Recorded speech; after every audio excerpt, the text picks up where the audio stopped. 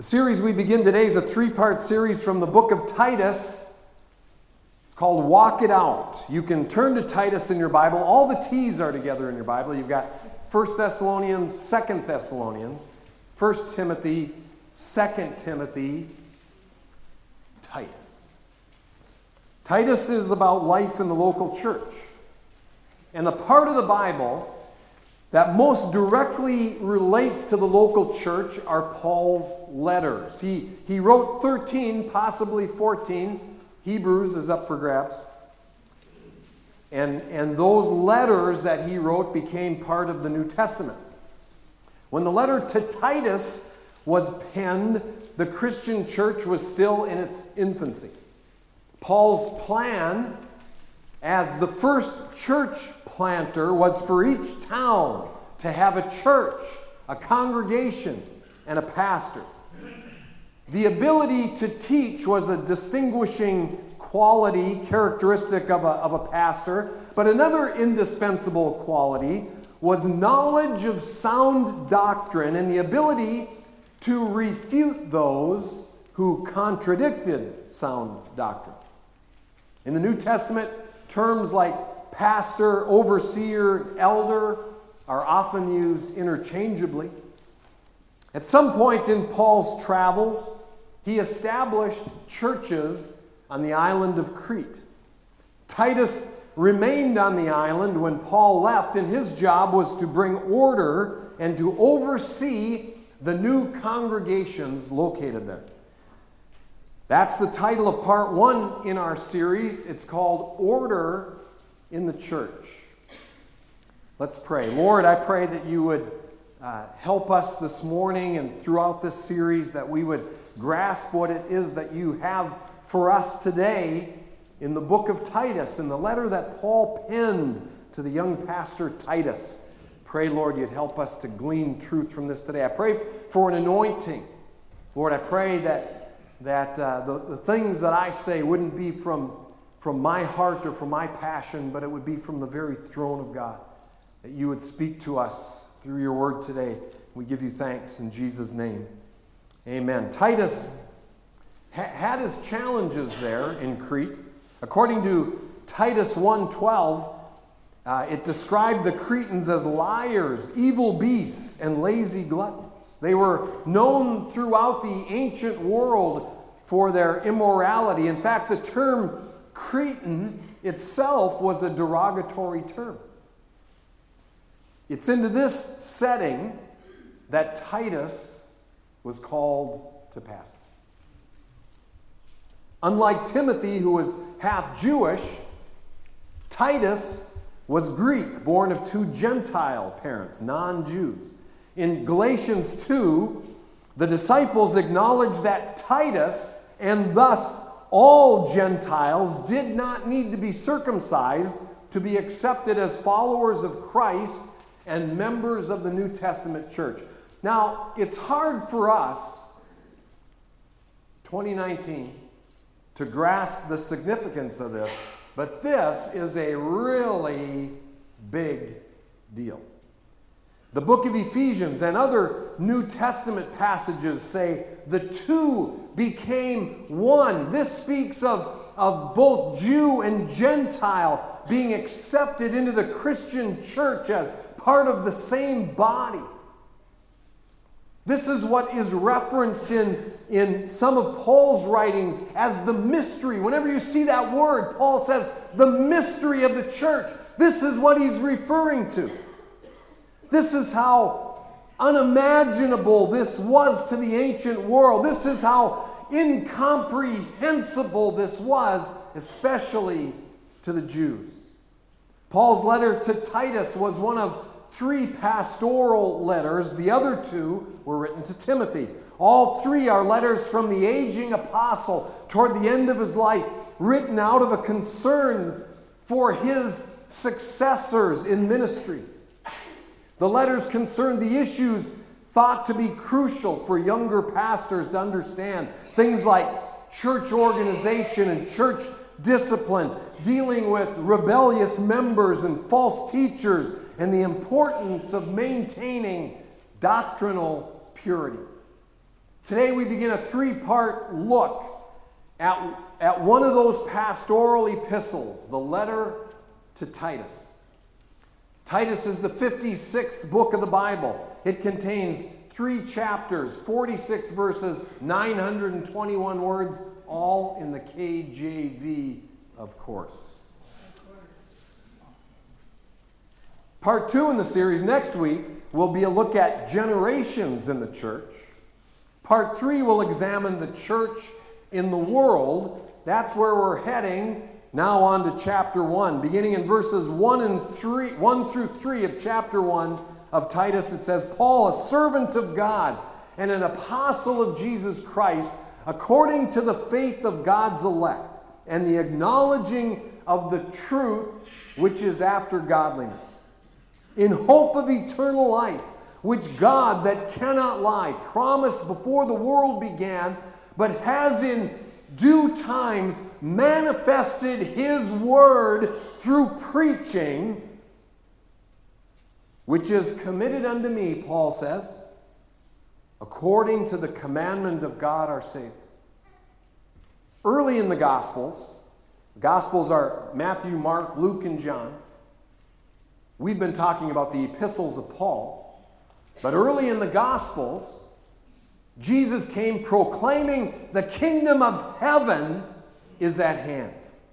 Verses like Mark 1:15 and Matthew 4:17 say, it's Jesus talking, he says, repent, for the kingdom of heaven is at hand. It's here. It's within reach. It's here for the taking. Tragically, the Jews would reject Jesus as Messiah, and the opportunity, at least for a time, would be lost. In Romans 11, Israel is compared to the natural branches of an olive tree.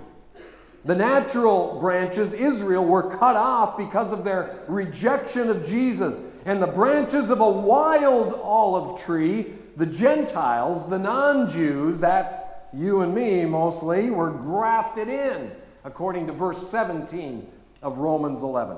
Because of the failure of Israel to recognize Jesus as Messiah, because of the failure of Israel to recognize Jesus as Messiah, the Gentiles would become the vessels called upon to bring the gospel to the world.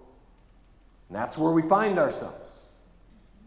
The day of Pentecost came 50 days after the resurrection.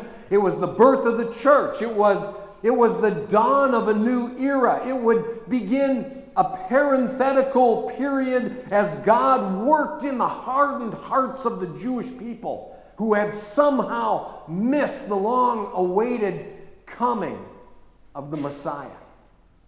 This parenthetical period has become known as the church age.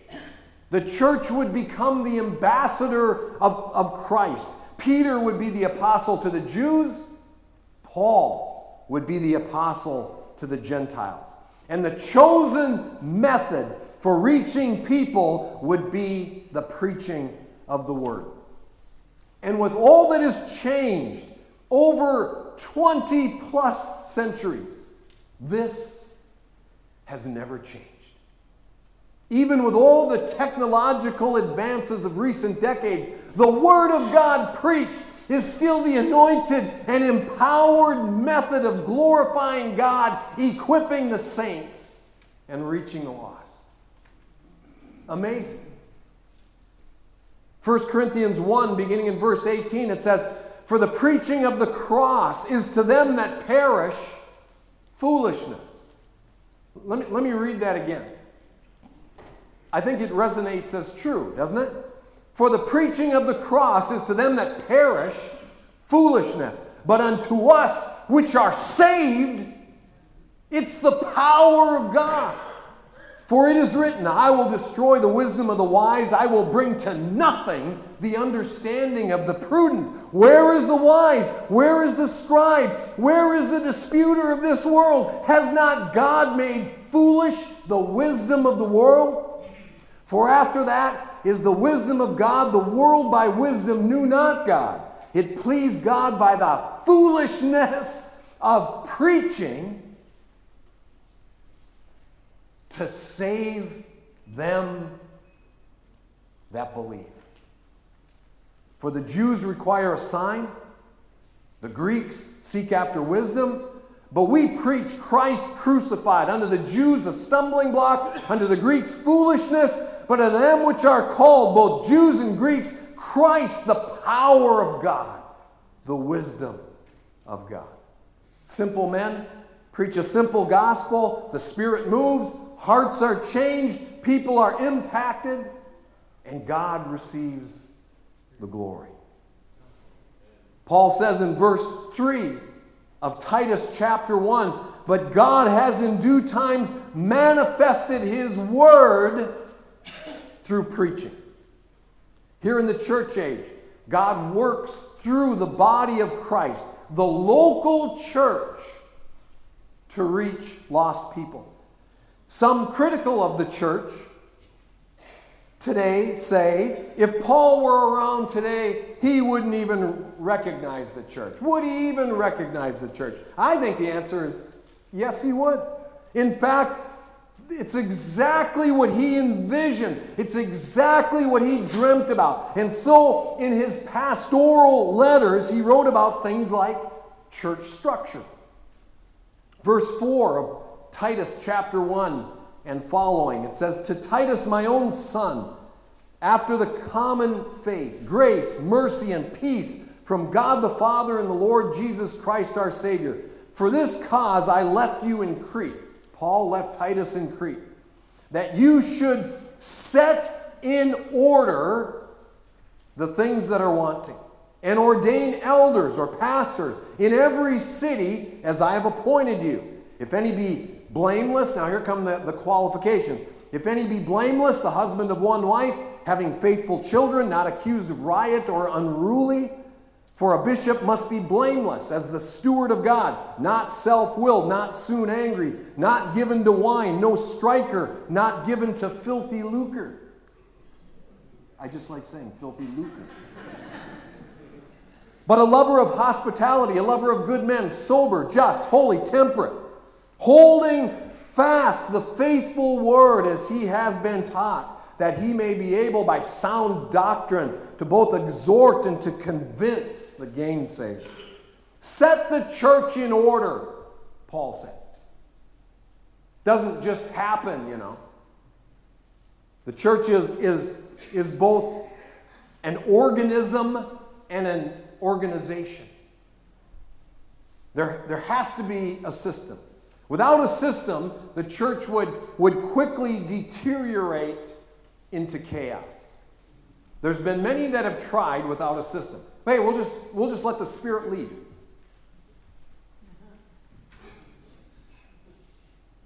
Did you know that God is big on systems? Did you know that God likes systems? Have you ever thought about that? He created systems. The solar system. It's not just willy-nilly up there. That's right, willy-nilly. The ecosystem, the nervous system, the circulatory system. God's big on systems. Well, here's our system. This is the flow chart, if you will. Some people love this stuff. Some people are bored by it instantly. It's on the back of your notes as well. You have sermon notes in your program. If you flip that over, this is there for your entertainment purposes. But I think I find it semi-fascinating. We go over this in a little bit of detail during the membership meeting. If you've never taken a membership class, you'd be part of that, and we could talk about this. But there's a system. I believe the strength of the Assemblies of God is first in its fundamental belief in the authority and inspiration of Holy Scripture. The soundness of our doctrine is rooted in the fact that we preach, teach, and live the Bible. Now, another aspect of our uniqueness in the Assemblies of God is the autonomy of our churches. Now, when we use the word autonomous, It means that we are affiliated with, but not dictated to or orchestrated to by the national office of the Assemblies of God in Springfield, Missouri, or the district office in Waupaca, Wisconsin. As a local church, I think this is important for you to know. I think this is important for you to hear. As a local church, we hire our own pastor and staff.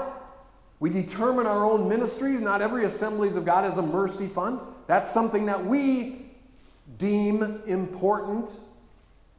But we don't have to have a mercy fund. We buy and sell our own properties at the will and discretion of the membership.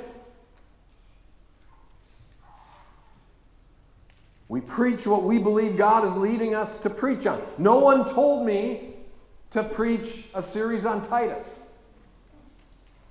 I felt like God was leading me to do that. The district office is there to help, equip us, advise us as needed. They are a great asset, but they do not run our church.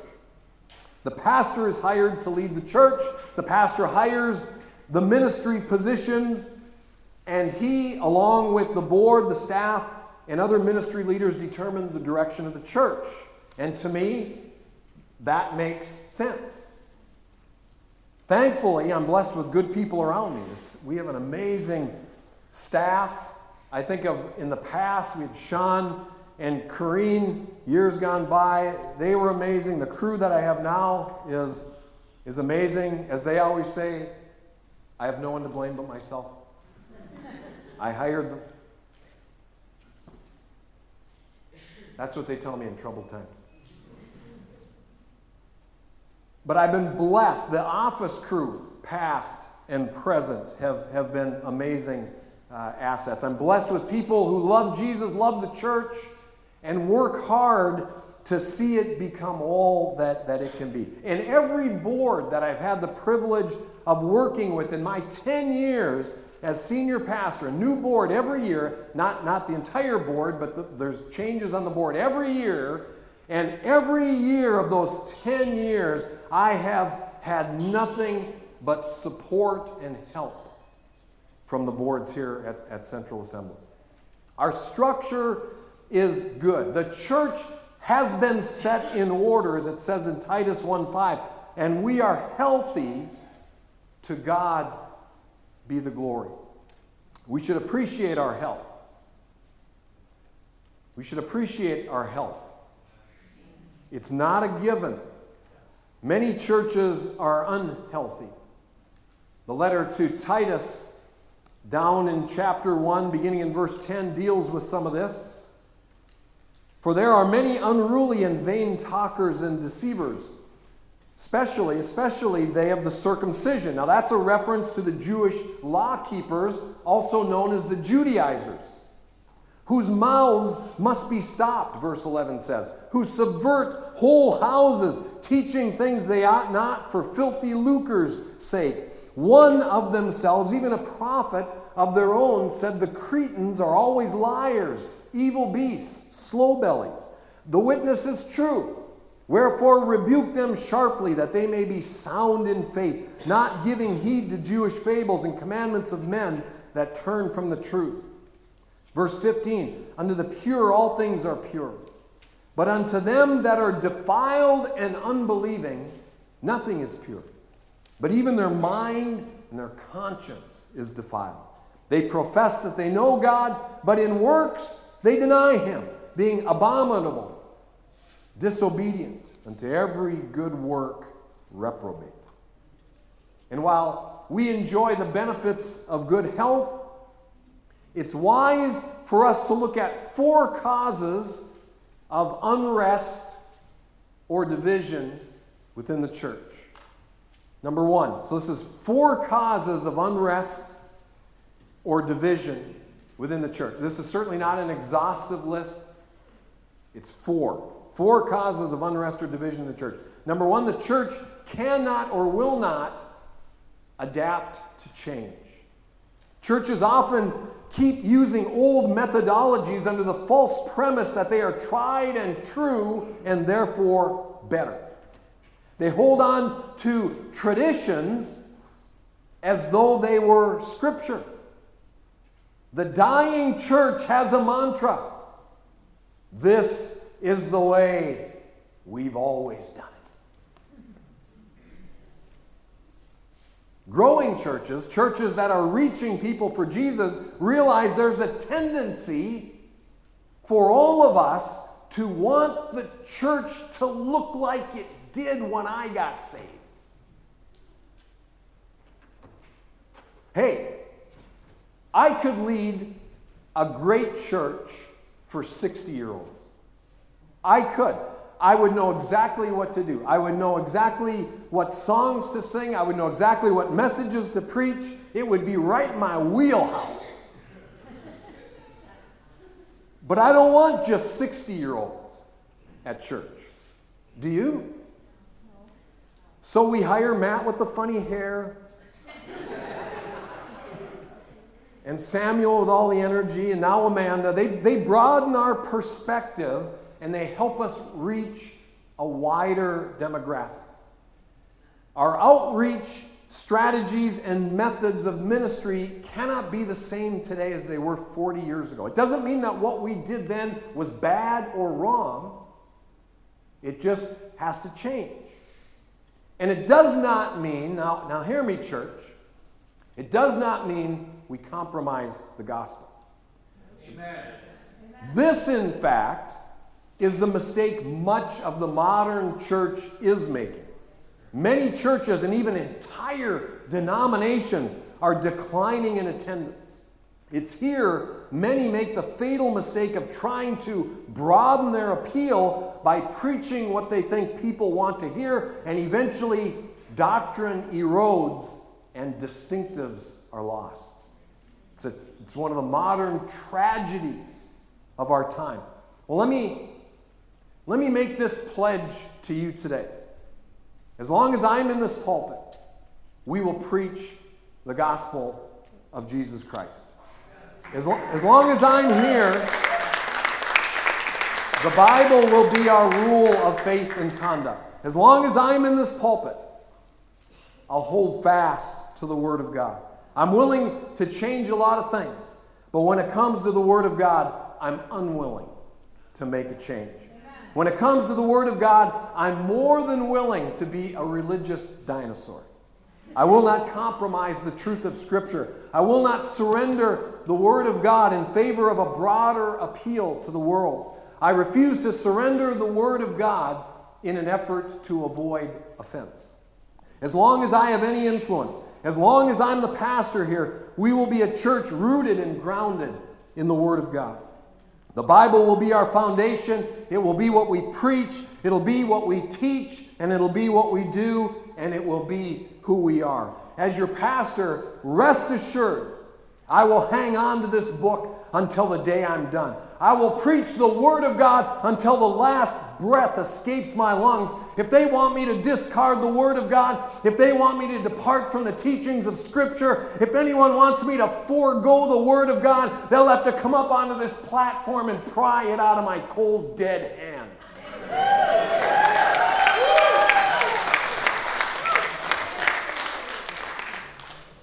Now get this, not only is compromising the gospel wrong, it's unsuccessful in growing the church.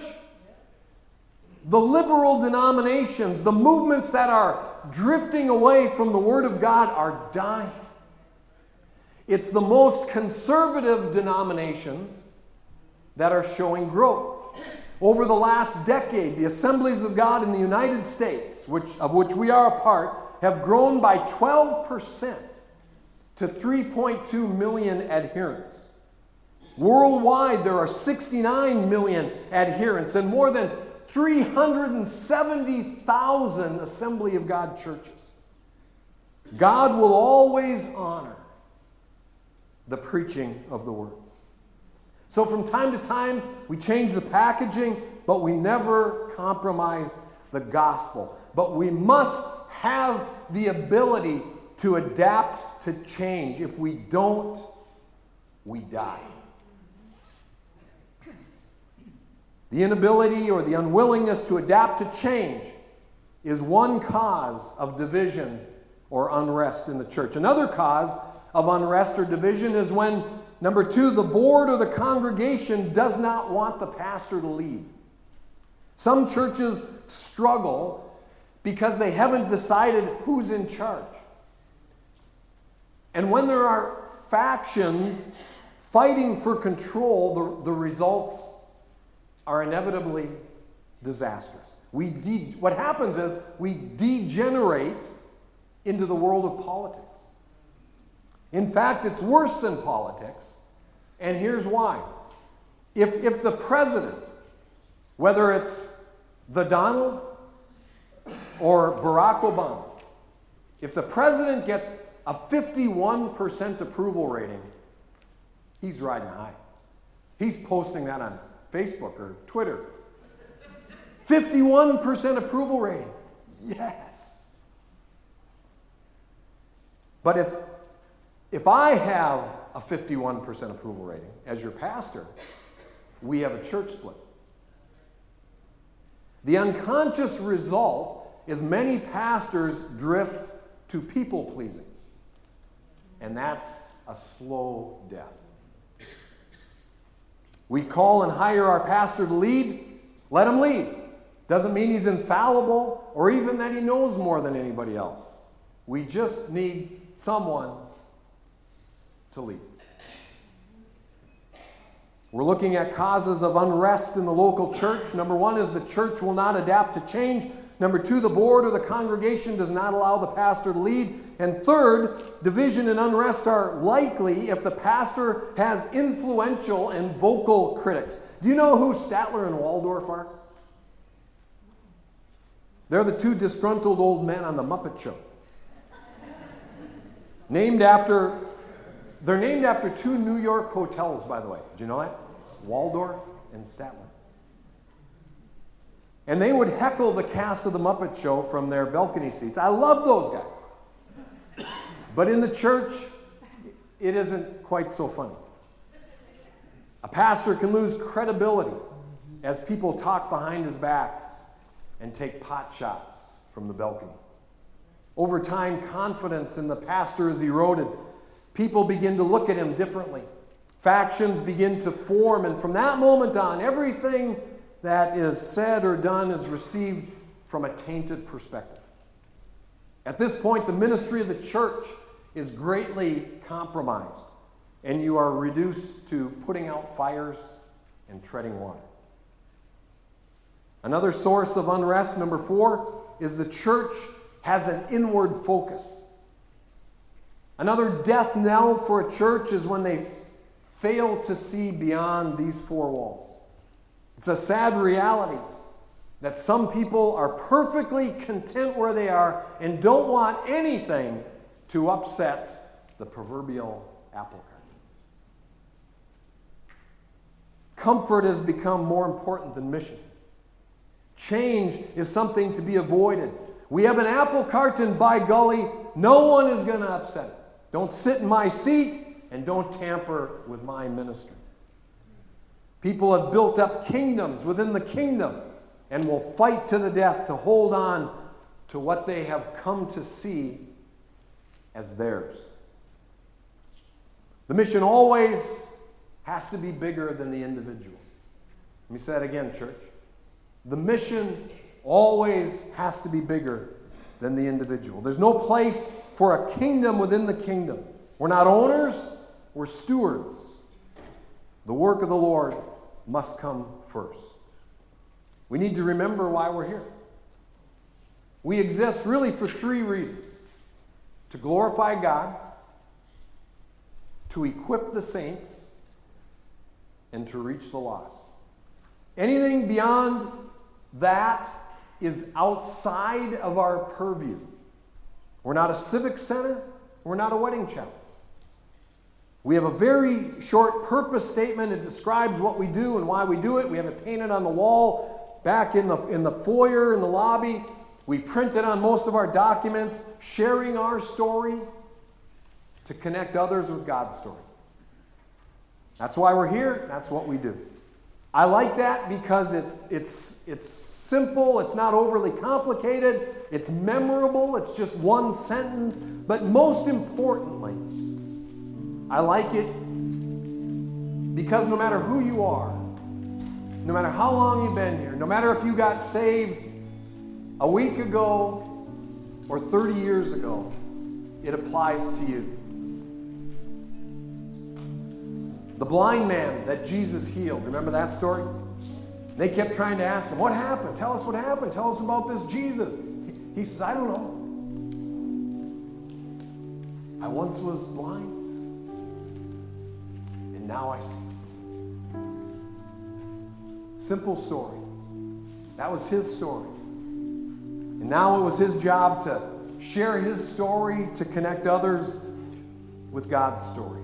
He had just gotten saved, but he had a story. I think our health as a church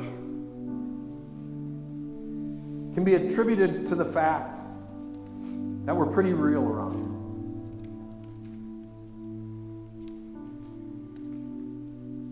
We're just beggars telling other beggars where to find bread. We're just looking for opportunities to share our story. And when you have that mindset, division and unrest are not usually a problem. You already understand it's not about you. That describes how you guys responded last week on Easter.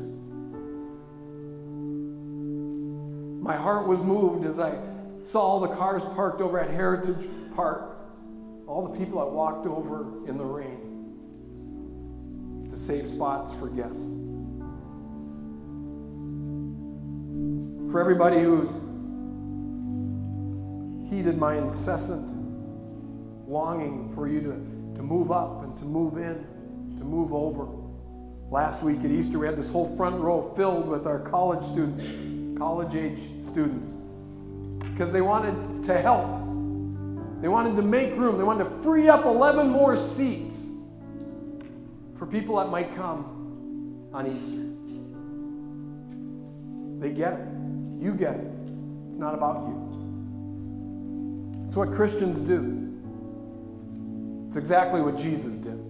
Matthew 20:28 says, even as the Son of Man came not to be ministered unto, but to minister and to give his life a ransom for many. It's how we walk out our calling and our purpose as a church. It's what gives us meaning beyond the moment. It's what defines our life and gives us direction. It's not about us. It's about him. And it's about them. That's the right order in the church. Paul told Titus, order the church. God, the lost, and us. Set the church in order, Paul said to Titus, and then begin to walk it out. Lord, I thank you for this body of believers. I thank you for the health that we've experienced as an organization and an organism. And Lord, I really believe that comes from the fact that we've grasped the concept that it's not about us. There will be things that we disagree with, things that we're maybe uncomfortable with, things that we wish were different, but it's not about us.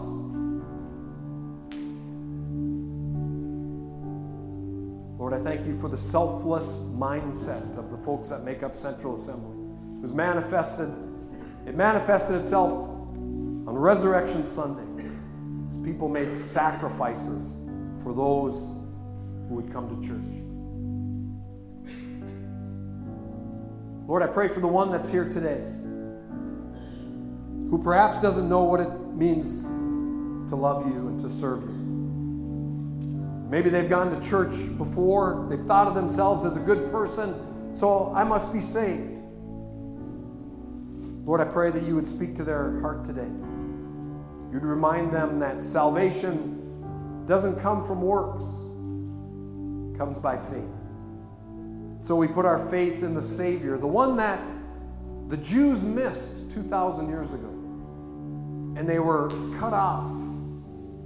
And the church was grafted in.